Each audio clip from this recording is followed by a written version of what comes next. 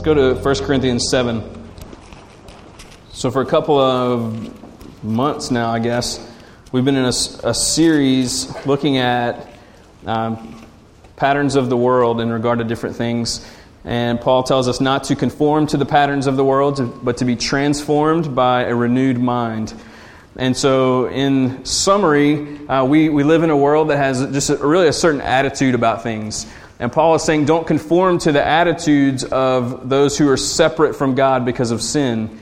Let God renew your mind now that you are a saint and no longer a sinner, now that you are in Christ and no longer in Adam, now that you are abiding and you are connected and the life of God is flowing into you. Let God teach you how to think inside of His kingdom.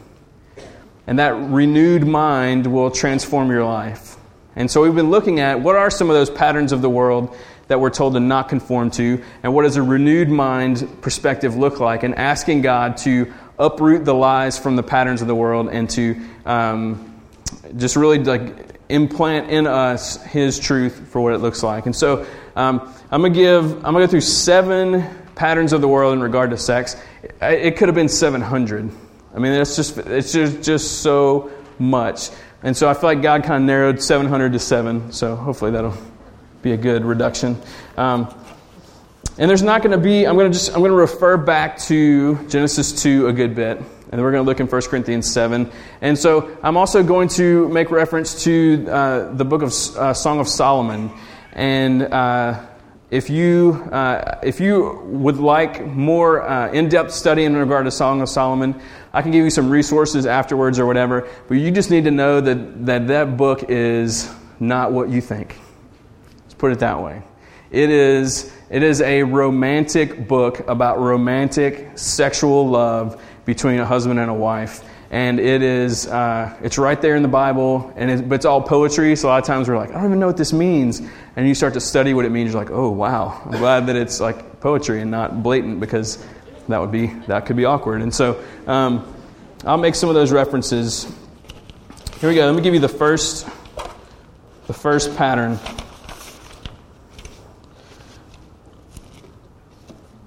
The world tells us that sex is something that you do.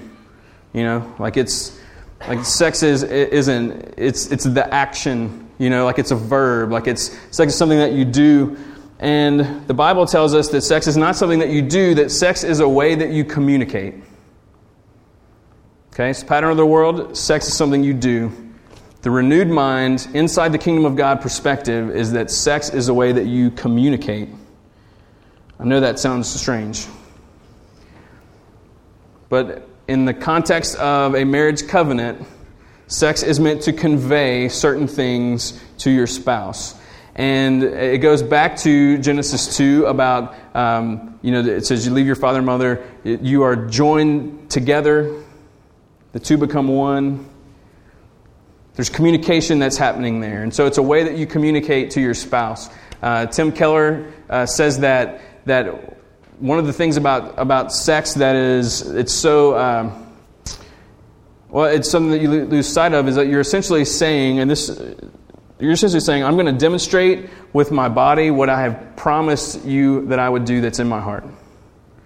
It's a physical demonstration of the commitments that you have made to one another, of that union that is there. So it's a way to communicate with your spouse. There's trust that is required. There is vulnerability that happens. I mean, even the nakedness that is there is meant to convey something. It's that I trust you.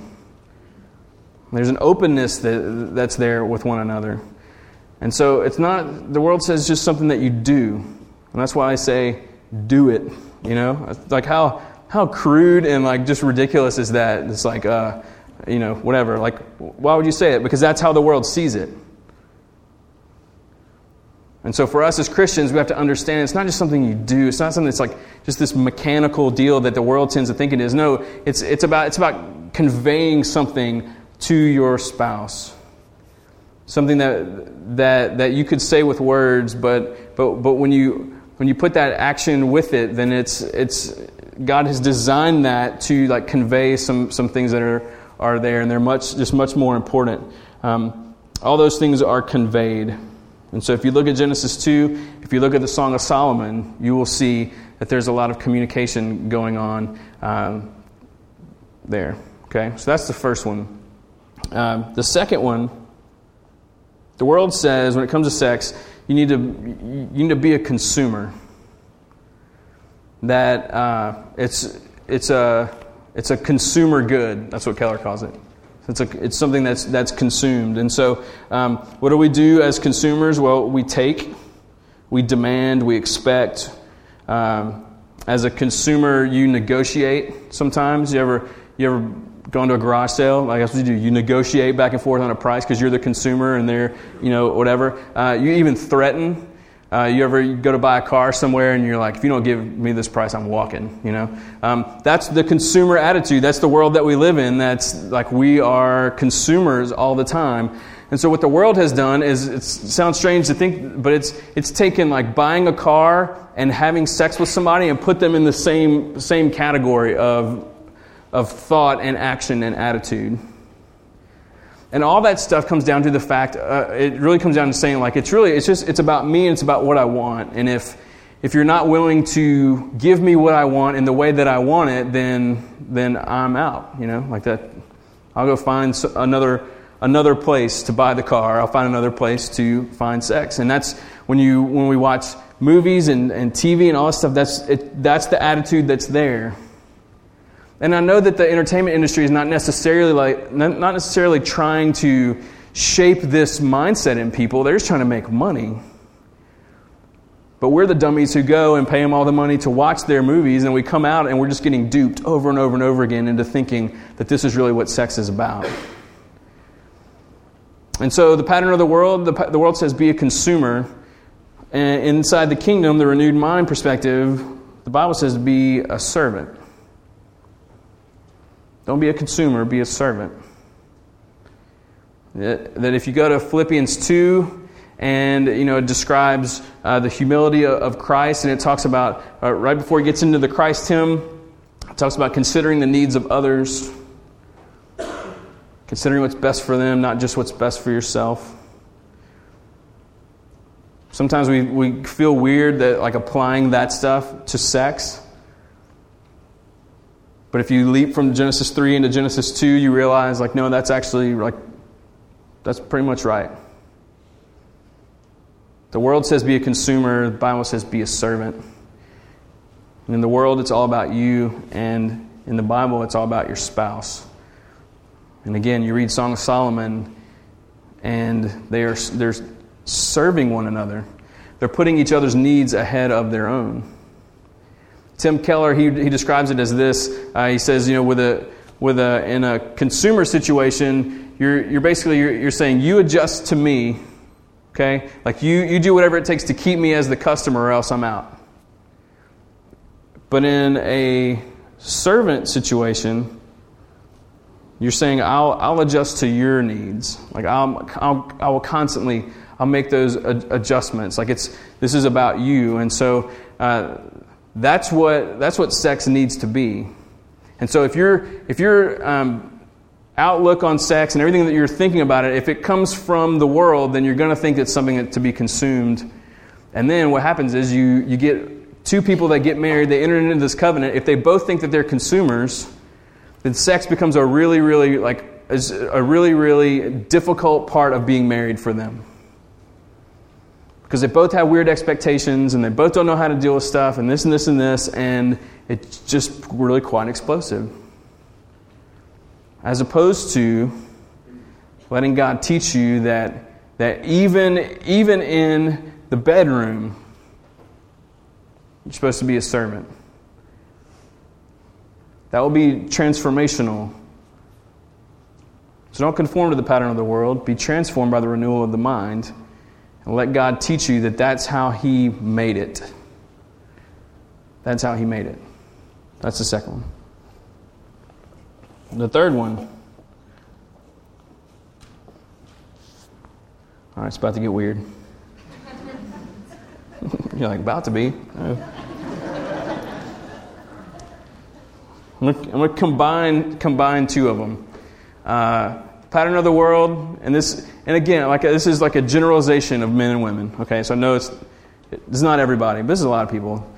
Pattern of the world is that guys love it and want it all the time, and that women hate it, but they figured out how to use it as a weapon.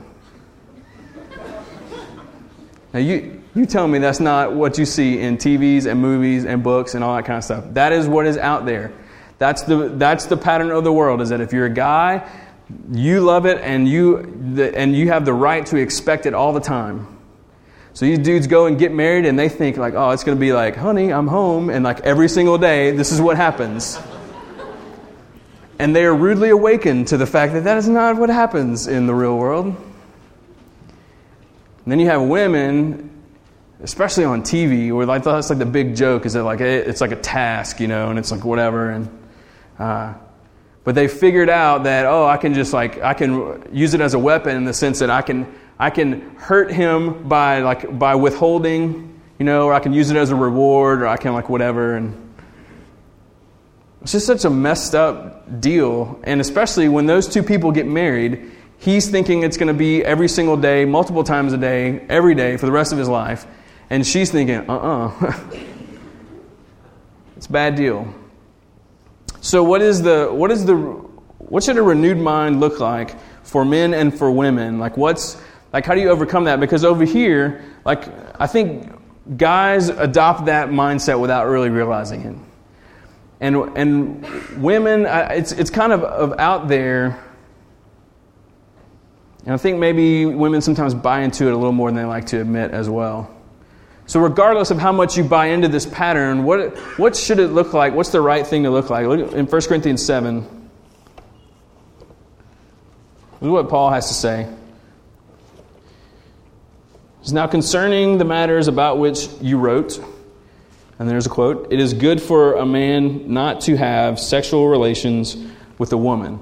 Okay, so he's responding to questions that he has had come his way. And one of the things that some Christians had adopted was this idea that sex was bad, and so nobody should have sex at all. Because they saw in their world that sex had become something that the enemy just was completely involved in, and it was destroying society, and there's all this weird stuff. And when you read about Corinth, they lived in a messed up city. And so some of the Christians, they had overcorrected to the point of saying, no sex for anybody. Okay? That's bad overcorrection, right? So they asked Paul, what do you say? So that's what he is addressing right here. So verse 2, he says, "But because of the temptation to sexual immorality, each man should have his own wife, and each woman her own husband."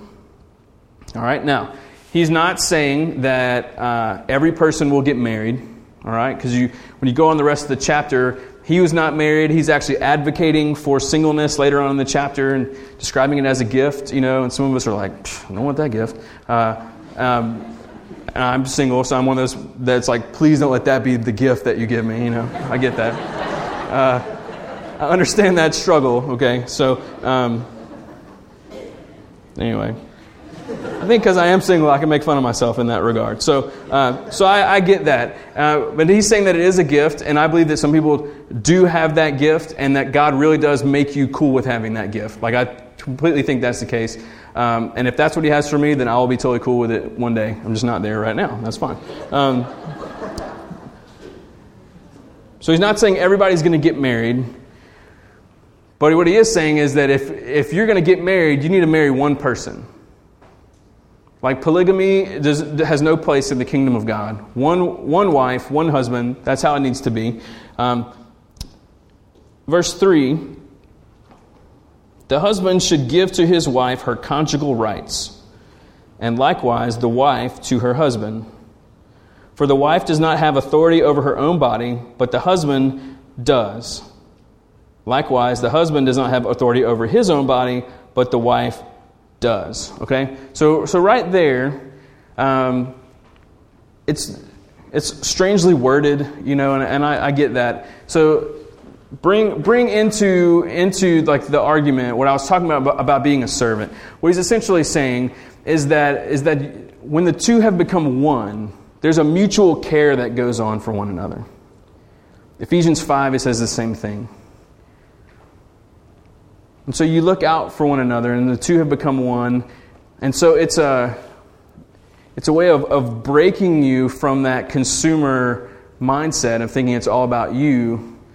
He's saying, look, you don't have authority over your own body. Your spouse has authority over your body, and you have authority over your spouse's. So you don't deny each other those things. You don't use this as a weapon. It's not this manipulative tool. That's not what sex is about.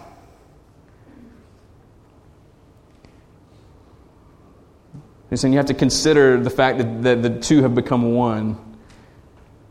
So don't be a selfish jerk about it. That's kind of what he's saying. Verse 5, do not deprive one another, except perhaps by agreement for a limited time, that you may devote yourselves to prayer, but then come together again so that Satan may not tempt you because of your lack of self-control. Okay, so verse 5, it appears at first to be on the side of the dude who is like, we should be having sex all the time. Right? The Bible says, do not deprive me. I would encourage you dudes to read the whole verse whenever you're going to quote a verse. Do not deprive one another, except perhaps by agreement for a limited time. What that is saying is that there are times when it's not time to have sex. That you can't just walk in and say, now, and expect that to happen. That there are times when that doesn't need to happen.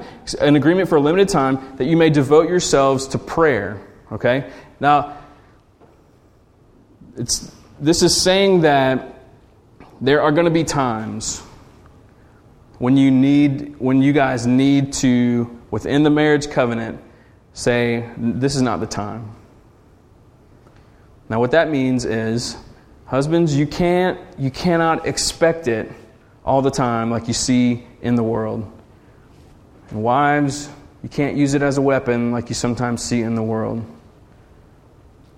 It's this acknowledgement that, there are times when there are some other issues, and if you're thinking covenant renewal, you're saying, hey, we have some things we need to work through before we renew the covenant. We do that with the Lord's Supper, right? We take some time to prepare your mind and prepare your heart, to confess sin to each other and all that kind of stuff, right? We do that before we take the Lord's Supper. Sometimes there needs to be some reconciliation or something that goes on before you renew your covenant. So the right way of thinking about sex, it's not about guys loving it and expecting it, or women hating it, or vice versa, or using it as a weapon. It's not about any of that stuff when you're thinking inside the kingdom about it. Saying, there are just some times when we need to pray about some things, and then we need to renew the covenant. Because it also says, don't delay, then come together again so that Satan may not tempt you because of your lack of self-control. It's also saying, hey, it shouldn't necessarily be 3 months of devoted to prayer. And so you have to really understand that and embrace that. If you're thinking of sex as covenant renewal, it's a lot easier to do that. But if you're thinking like the world, as a consumer, as something that you do, as something that you expect or demand or that you're obligated to do, then it's going to be a source of pain. But inside the kingdom, we see it differently. We see the role that it plays differently. All right, next one. It's about to get weirder. This is what, 4? The world says that we should ask the experts. We should ask the experts. So who are the experts? Okay, I've already talked about movies and TV. Okay, so that they would be considered experts, right? That we should consult them about what sex should be, what it should, how it all works, all that kind of stuff or whatever. Also, in the experts category, you could put pornography in there. And that's what the world says. It's like, oh, you need to add a little spice to things, or just, check out some porn. No big deal, right? Get some new ideas.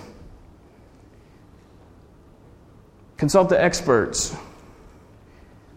And so when Christians do that, you see something on TV or you see something in a movie or pornography in any format, and then you say, okay, so that's what I need to do? Okay, I'll try that. And so you conform to that pattern of the world by bringing that into your life, and essentially what happens is we end up in this pattern of what I would call seduction. You know, because that's what happens over here, really. Like, you look at movies and TV and pornography, and it's like, if you want like really good sex, and there has to be some sort of seductive element to it. And so here's where it gets weird, is that there are Christians who are saying, okay, if he wants a porn star, I'll be his porn star. You know? If that's what he's wanting, then I'll give it to him. And people are taking sexy photos of themselves, give them to their spouse, and all these other kind of just weirdo things that happen. And when I say weirdo, I mean weirdo. Because what happens in the pattern of the world in regard to sex and seduction, it's weird. And we got to be careful about it. Because nowhere in the Bible does it say, seduce your spouse. So why would we let the porn stars and the movie stars and all those kinds of things set the standard for something that God has created? And so let me encourage you, if you have brought this stuff into your marriage, you need to get rid of it. Whatever it looks like, in whatever form, and whatever weirdness is there that you're feeling right now, don't let the world tell you what sex needs to look like. We don't ask the experts. We don't ask the worldly experts. So what do we do? What's the renewed mind perspective? Well, it's pretty simple. You just ask each other. You communicate with your spouse about things. I don't give too many examples, but how about just saying like, hey, do you like this? Just try that. Talk about it. And be okay with telling your spouse, no, I don't like that. Or yes, I like that very much, thank you. Just talk to each other. There's the awkward laughter I was looking for. There it is. Just talk to each other.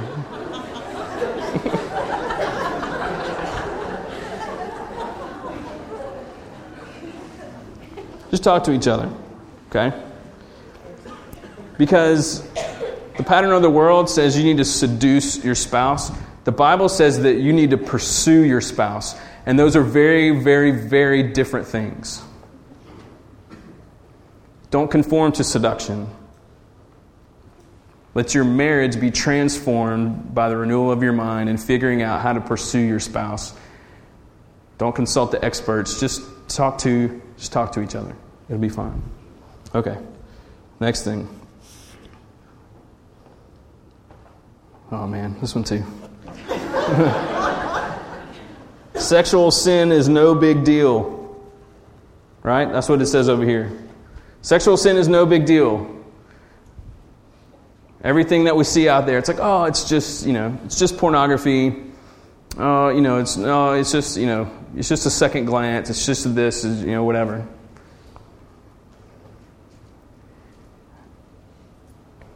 And of course, the renewed mind perspective is, no, it's totally a big deal. It's completely a big deal. But why? Sexual sin over here is basically saying it's okay to change the formula. Okay, so what's the formula? All right, you have a man, a woman inside of a covenant that they have made together in marriage. Okay, man, woman, covenant. Sexual sin basically means if you change any of those elements. Okay, so if you take away the covenant, there's sexual sin.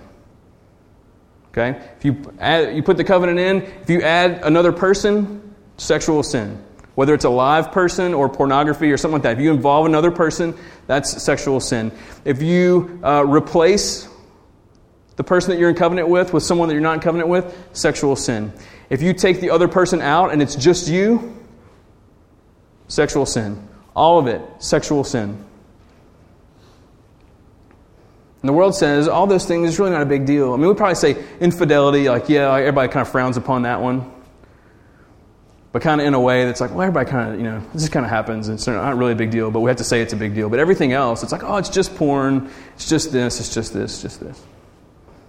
The Bible says, 1 Corinthians 6 says that when you have sex with someone, you are joined to them.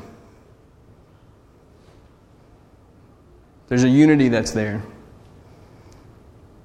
So what does that mean about sexual sin?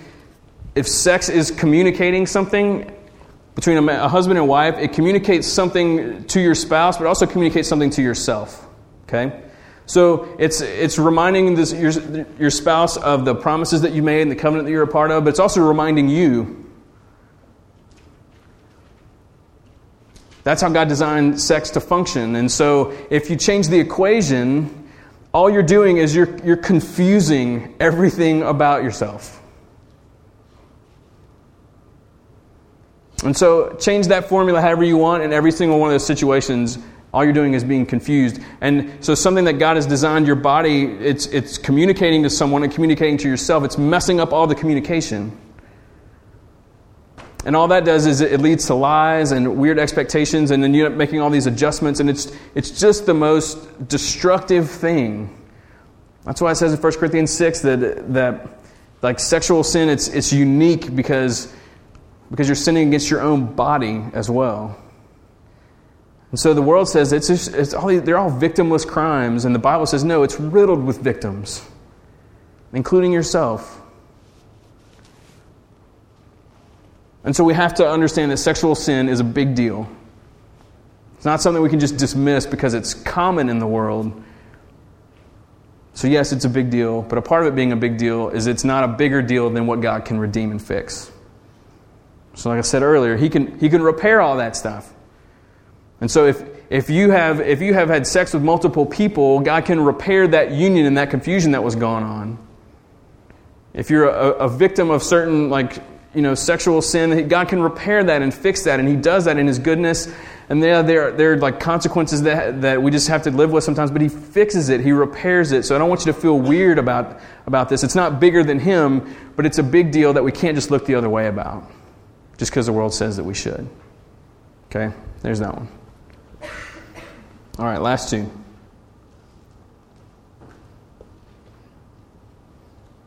The world says that sex is, like, you would define sex as like intercourse. Like that's like it. What the Bible would say is that sex it's all of it. It's all of it. So yeah, it's intercourse, but it's also romance. It's also caregiving, it's tenderness, it's talking, it's that holistic intimacy that is just unique between a husband and a wife. It's all of it. So we can't go thinking that if we're thinking, okay, so sex is covenant renewal. If we have a worldly understanding of it that it's just intercourse, then what happens when intercourse is not possible? Like what happens when intercourse is not happening? What happens if one of you has gone away on work for a while? Okay? What happens when you get older? What happens if there's some sort of physical limitation that happens? There's all these things. If we are thinking like the world that it's just intercourse, then there would come a point where you're like, how are we supposed to renew our covenant? Because we physically can't right now. Well, it's because it's not just about intercourse. It's about so much more than that. It's holistic. So don't limit it to just that. Okay? It's everything. Read Song of Solomon. Most of it is not intercourse. Okay? Most of it is all the other stuff. Okay, last one.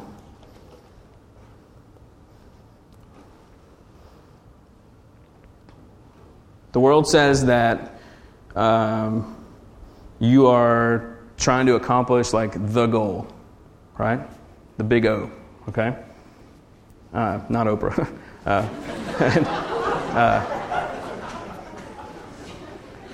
Right? That's what the world says. Like that is your goal, okay?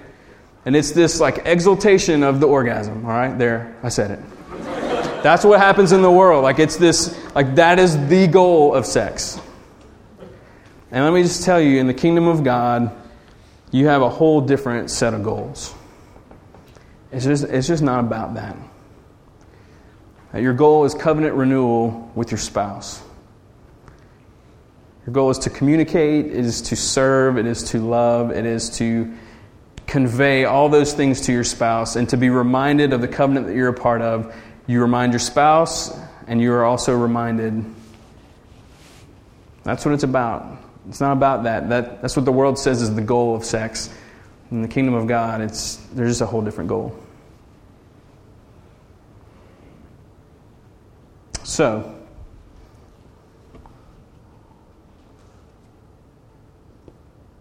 what is it like? So where do we go from here, right?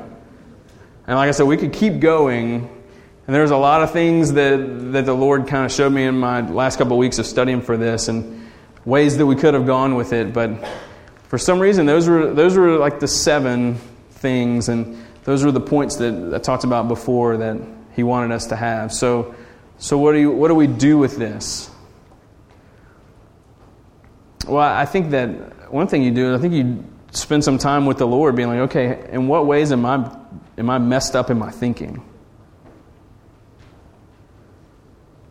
And you let him show you. So maybe one of those patterns or something you're like, yeah, I kind of think like that more than I want to admit, or maybe whatever. But I think that's what you do. And the reason I bring that up is because I think a lot of times we think it'd be a weird thing to talk to God about sex. You know, like, aren't we supposed to talk to Him about loving our neighbors and how to do, those kinds of abiding and those kind of things? Like, yeah, but this is like a part of it. This is a part of it. So let's all stand together, and I want to just lead us for a few minutes in prayer. And if Meg and Jake, you guys can come up here. Meg's going to pray in a second for all of our women.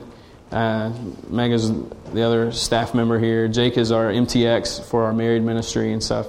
So we're just going to spend a few minutes praying, because I think that whatever the next couple of steps are going to look like for each of us, it's all going to be different. But I can tell you this, even if you're here for the first time and you're like, man, did we pick a weird night to go? God wanted all of us in this room to hear some of these things. And so I'm trusting that you will let Him filter out some of this stuff and help you figure out, okay, in what ways do I need to think differently?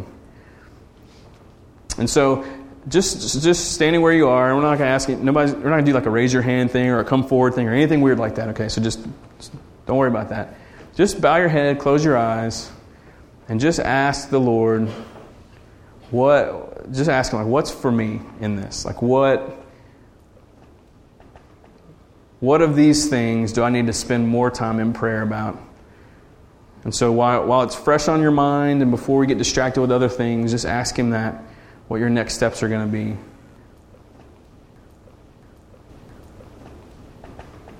And just kind of keep that in mind, okay? And I'd like all the men in the room to have a seat. And just leave all the ladies standing. And Meg's going to just voice a prayer over all the women that are here. And so, ladies, I'd ask that you just be receptive to the things that are prayed over you. Lord Jesus, you have come to make all things new. And we know that we can see that happening around us in different ways, but Lord, there are also areas that it's hard to see that sometimes. And so, Father, first, I just come before you just thanking you for being healer, the restorer of brokenness, the one who restores hopes and dreams, the one who replaces our lies with truth.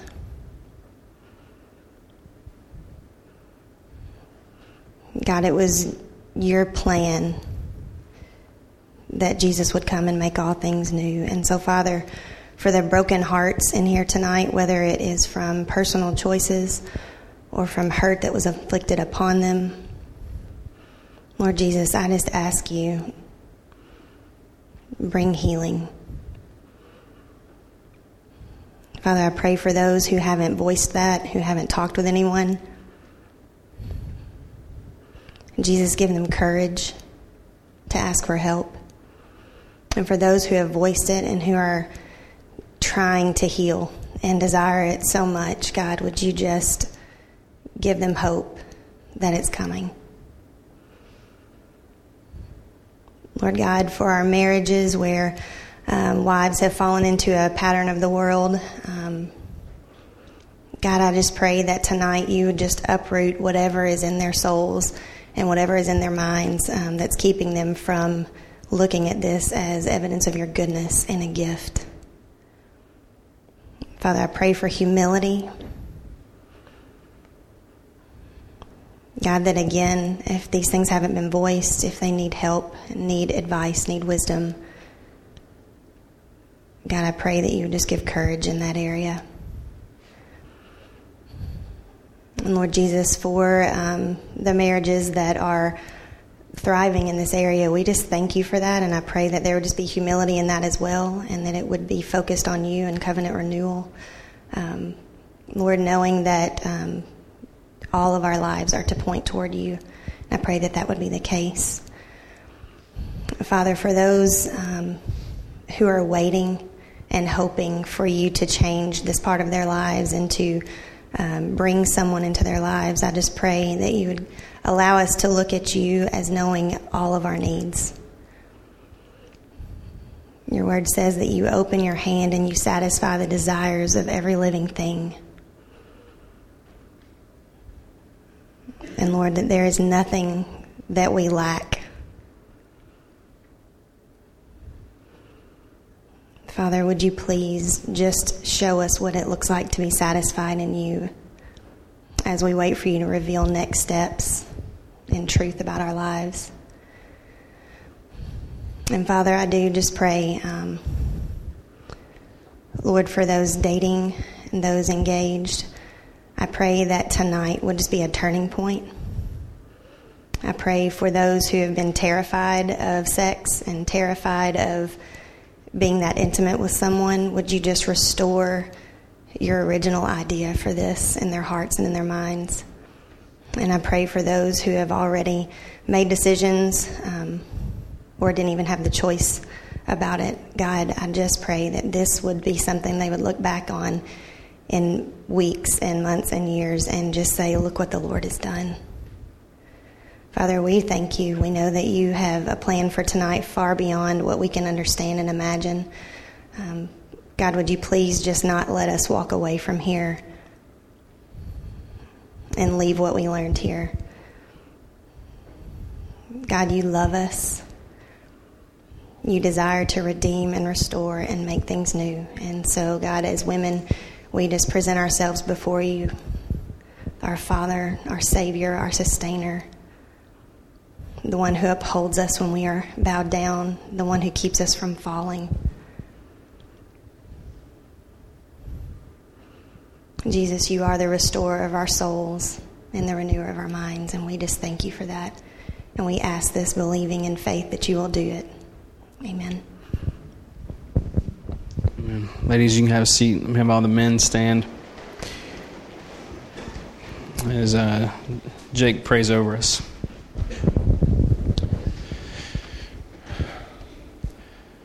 Lord God, we come again tonight, and we just ask for forgiveness and how we've twisted this gift that you've given, Father God. Lord, we pray for these men. I pray for these men in this room. Lord, I pray that we would see it with a transformed mind, with transformed eyes, Father God, that we would turn away from how it's been twisted, Lord, from how sin has taken it and made it something wrong. Has made it become sin for so many of us. Lord God, may you just watch over us. Lord, may you rescue us from the snares, from the the tricks of the devil. Lord, may we turn our eyes. May we only have eyes for those of us who are married, Father God. May we just only have eyes for our wives. May we not put our hope or our affections or our eyes to any other. Father God, for those who are single, who don't know that dynamic yet, Father, somehow, Father God, may you just show them. May you show us all the true value of holiness. You have said, be holy, for I am holy. Lord God, you have given us the strength and equipped us to do just that. May we walk in holiness. Father God, I pray for our sons and our daughters.